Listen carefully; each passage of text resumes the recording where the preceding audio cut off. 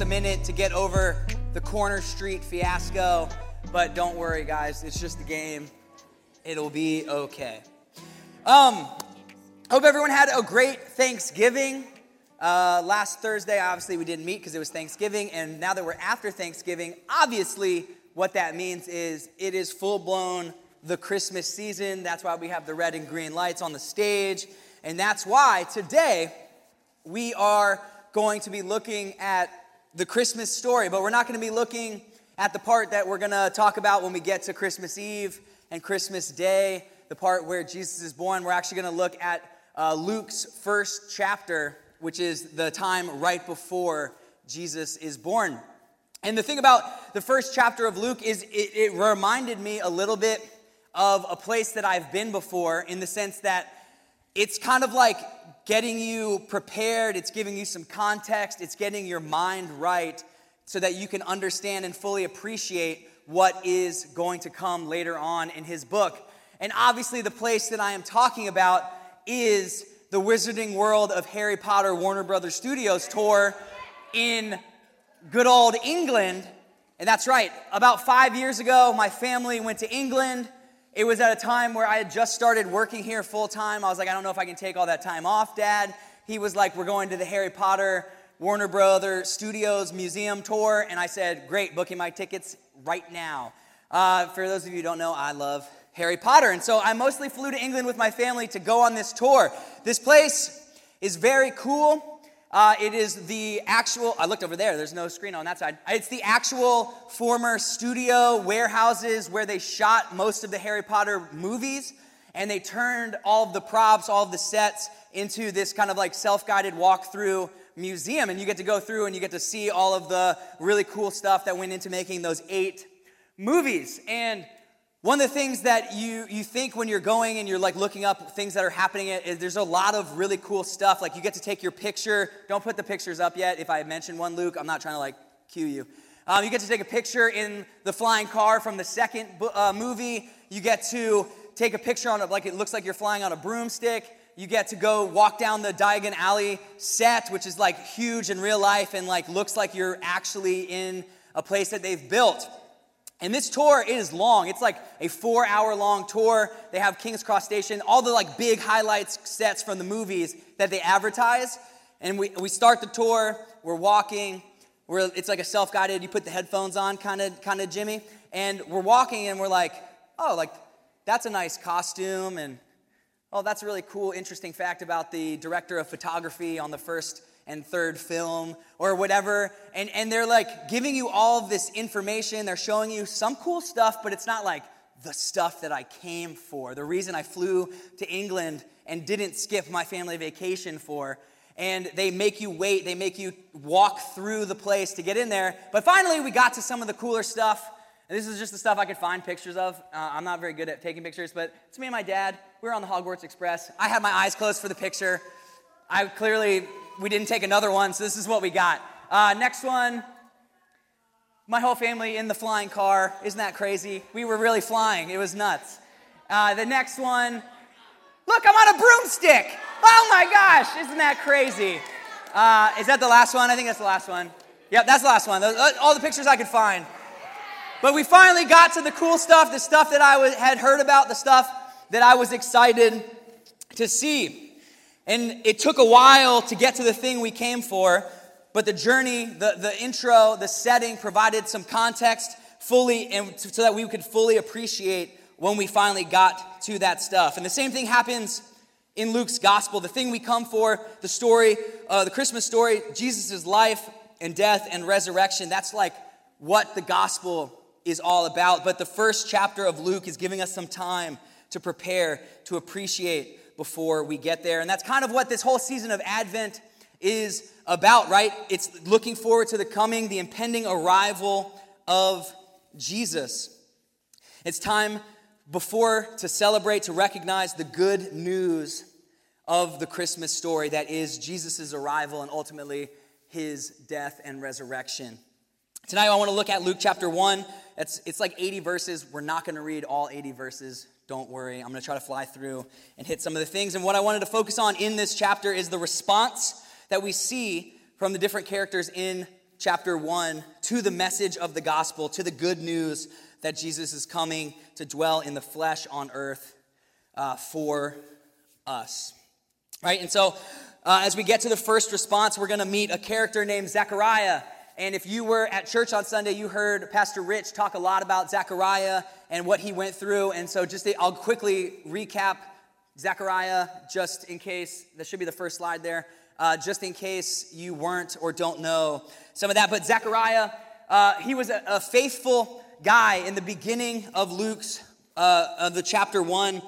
He is described, and his wife, Elizabeth, they are both described as righteous before God, walking blamelessly in all the commandments and statutes of the Lord. So first thing we learn about Zechariah is that he's faithful. He's so faithful that even in a time where having a child, continuing your family name was a very important thing that everyone was trying to do, right? Him and his wife, they had no children. She was barren. They were older in age, and yet he remained faithful and righteous and blameless is how he's described. So that's Zechariah. And we see he's working in the temple, and he's a priest, and an angel of the Lord appears in front of him. And we see that Zechariah kind of shifts to a moment of fear, right? So the angel pops up. It says, appeared to him an angel of the Lord standing on the right side of the altar, and Zechariah was troubled, and fear fell upon him, right? So Zechariah, he's a faithful guy. He's lived a long life. He's a priest. He's doing all the things he's supposed to do. An angel shows up to him, and he is afraid. And you see that often in the Bible, right? Every time you see an angel pop up, oftentimes their first words are, do not be afraid, which is exactly what the angel says to Zechariah. Do not be afraid, Zechariah. But then he brings him some good news, right? For your prayers have been heard, and your wife Elizabeth will bear you a son, and you shall call him John. So he gets this good news. It's not the good news, but it is good news for Zechariah. After so long of faithfully waiting, he and Elizabeth are going to have a son. And there is the good news within that is that his son, he is told, is going to be the one who comes before the Lord, prepares the way for the Lord. Like his son named John is going to have an important role in the story that God is telling, in Jesus coming. And Zechariah, he hears all of this stuff. He hears the good news, and his reaction, his response, the first response that we're going to look at tonight is one of disbelief. Zechariah is a faithful guy, but even faithful people, even people who have been following God for a long time, can have moments of disbelief. And Zechariah's response to the angel after hearing all that is, how shall I know this? For I am an old man and my wife is advanced in years. He doubts. He cannot believe what the angel is saying to him. And the angel hears this disbelief, and Zechariah has a consequence brought on. And the angel says, I am Gabriel. I stand in the presence of God, and I was sent to speak to you and bring you this good news. And behold, you will be silent and unable to speak until the day these things take place, because you did not believe my words, which you will see fulfilled in their time. So Zechariah hears the good news. He's going to have a son, which is a miracle in and of itself, but that son is going to prepare the way for the Lord as he comes to earth. The good news, the gospel, the reason for the season, as they say. And he is in disbelief, and their consequence of that disbelief is silence. And the silence echoes God's silence in the world. After the prophet Malachi, the Old Testament ends, and there's 400 years where the people of Israel just don't hear from God. And now here God is showing up, preparing the way through Zechariah. He's brought into the story. Big things are happening, and Zechariah just can't believe it. And his consequence is the silence that echoes God's silence in the world for the past 400 years. But ironically, the consequence of that disbelief, the silence that brings Zechariah, that he brings to Zechariah for those 9 months of Elizabeth's pregnancy, is actually a sign that God is working, that God is doing something new. And it actually kind of moves Zechariah's response from one of disbelief to one of faith, which is the second the second response to the good news.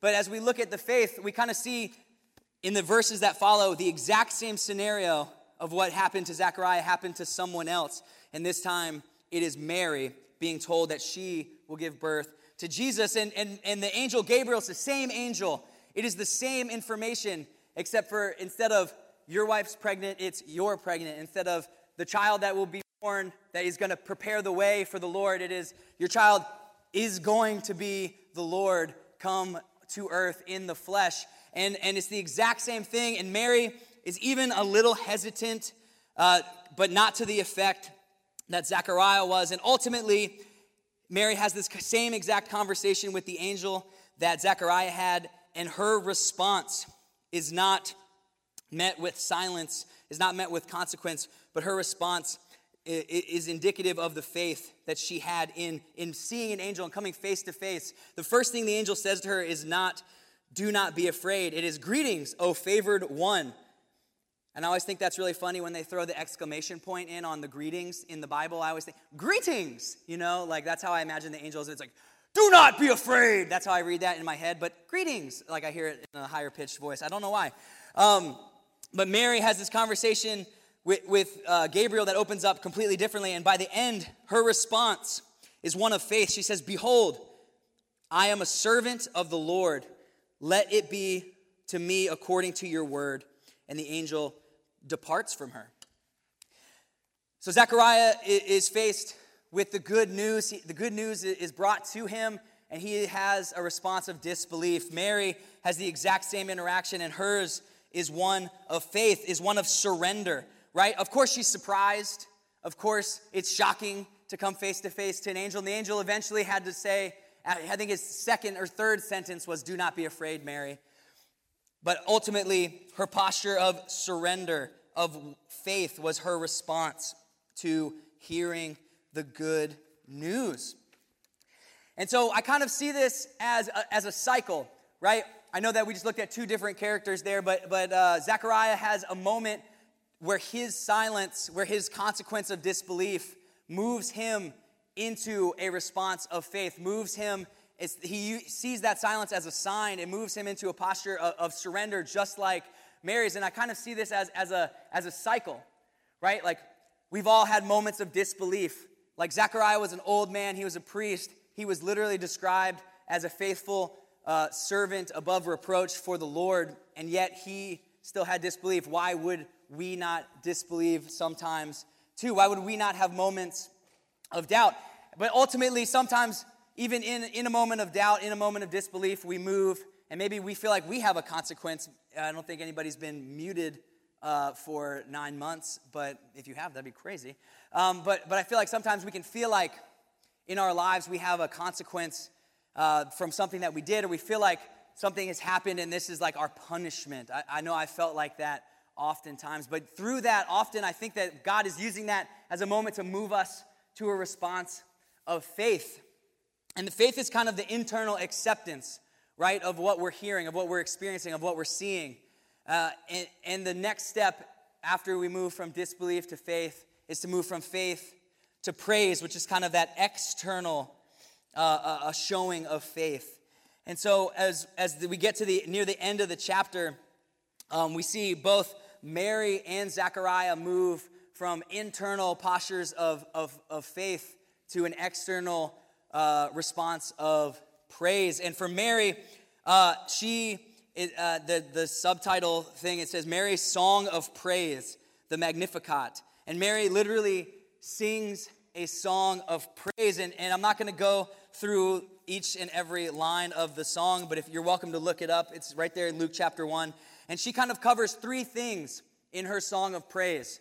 She praises God for his work in her own life, right? She's saying, "God, thank you so much for what you have done for me." She praises God for everyone, for what he has done in humanity, for how he has helped the sick, the poor, the dying, the lame, for how he has healed those who need healing, for how he has brought peace to those who need it. And she also prays for praise for what God has done for his own people, right? For the promise of what is to come. And Zechariah's praise even moves a step further. He's not just singing of what is happening, but he gives a prophecy of what is to come. And this is kind of how Luke ends his first chapter on Zechariah's prophecy, which is foretelling basically of what is to come with Jesus. Because right in chapter 2, the first thing is the birth of Jesus. And so he kind of leaves us off right before we get to the part of what we came for,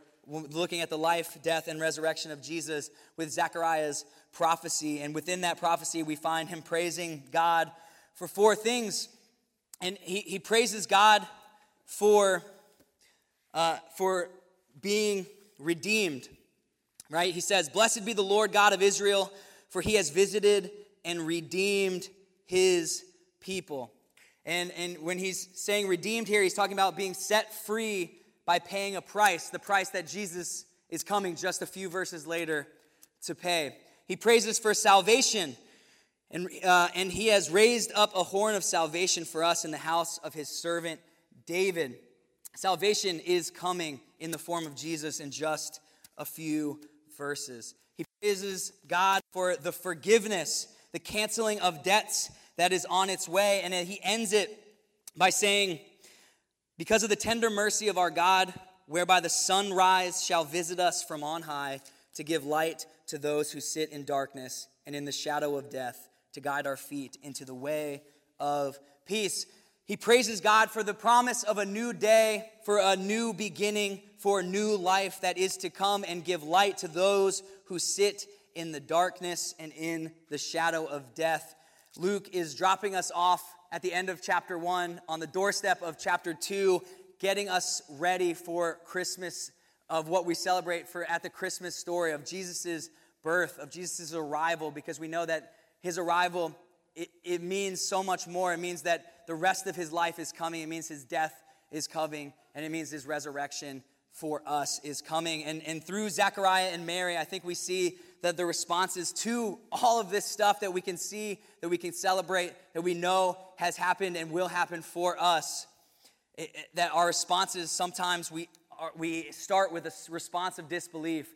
That disbelief oftentimes hopefully moves us to a response of faith, and that ideally, once we hit that point, that we can praise God for what he is doing. When confronted with the good news of the gospel, we tend to cycle through these responses. And what does that look like for us? Disbelief. Have we ever doubted, questioned, feared the Bible, what we're reading in there, what we feel like God is saying to us when we pray, things that we're hearing at church or at student ministry night right here, on a missions trip, on a camp? Have we ever had a moment where we've been presented, or we've heard, where we've read, where we've seen the good news and had a moment of disbelief? Zechariah is introduced as a righteous and blameless before God, and even he was in disbelief. I don't think it's crazy to think that that might happen to us, but what are we going to do from that point? Are we going to move and take any feeling of consequence, any feeling that this disbelief has caused us to feel so disconnected from God, to maybe even feel like we're being punished, that we've been pushed away? I know that I've heard students say, and I've felt even in my own life, that we feel distant from God, and maybe we feel like that distance comes from us even doubting a little bit. And I just want to say that in that feeling, in that moment, that there is an opportunity there to find faith. Zechariah was silenced for questioning a miracle was going to happen in his own life, and yet he used that opportunity to see how God was using that pain, that potential like bad thing that he could have dwelled on, that he could have just sunk into a deep dark hole and been like, I can't believe this has happened to me, like God did this to me. But no, he used that as an opportunity to see God working for good and how he got to be a part of that good. So where are we being invited into God's story, invited into an experience and a response of faith in our lives? And maybe we're not surrendering like Mary did. Maybe we're not seeing or even looking for it like Zechariah was. And finally, praise. And once we're there, once we're feeling like faith and joy in the good news, we're excited about what Jesus and his coming and his life and his death and his resurrection means. Are we going to joyfully present it to the world? Mary and Zechariah they gave a public speech, a prophecy. She sang a song. I'm not saying you need to make up a song telling of all the great things God has done in your life, but you could. I'm just kidding. You don't have to do that. Sometimes, I am sidetracking. But Max was about to break into song. I was like, sometimes I wish I lived in like High School Musical or something, whenever we'd all just like break into song right now. But I just derailed myself, and I apologize. I'm almost done. So where can we build in more acts of praise into our lives? Zechariah's story, Mary's story, the Christmas story is more than just the miracle of Elizabeth and Mary giving birth. Is more than just the joy seen in faithful people's lives. It's about God's promises being fulfilled while the needs, hopes, and fears of just ordinary people are not forgotten, not pushed away, but they are central to the larger story being written. Our response to the good news of the Christmas story should not live in just the Christmas season. I'd hope that this season we can reignite a flame. We can find it for the first time, but it should not live just in this season. It should be in our everyday, ordinary parts of our lives. The ordinary is not forgotten by the extraordinary story God is telling, but it is invited to become a part of it. Will we disbelieve sometimes? Sure, but we can turn that into faith in and praise of the good news that Jesus Christ came to this world as a baby so that he could rise up and become a man and die on the cross for me, for you, for the world. And that is something that we should be super excited about. Guys, we're gonna hopefully talk about this more in small groups tonight, and I'm gonna pray for us, and then we'll break out. Lord Jesus, thank you so much for the opportunity to be here together tonight. God, we know that Christmas is an exciting time. It is a great season. It is a great holiday, but even more than the decorations and the lights and the presents, we know that we are celebrating your arrival. We are celebrating that your arrival means that we are not left out to die, that you have died for our sins. Lord, we are sinful people, and we know that, but you came and you died for us, and we cannot ever praise you enough. We cannot ever love you enough. God, be with each and every person here tonight as we discuss this idea of what it means to respond to the good news that you came to die for us. God, we love you, we praise you, and we thank you. And all God's people said, amen.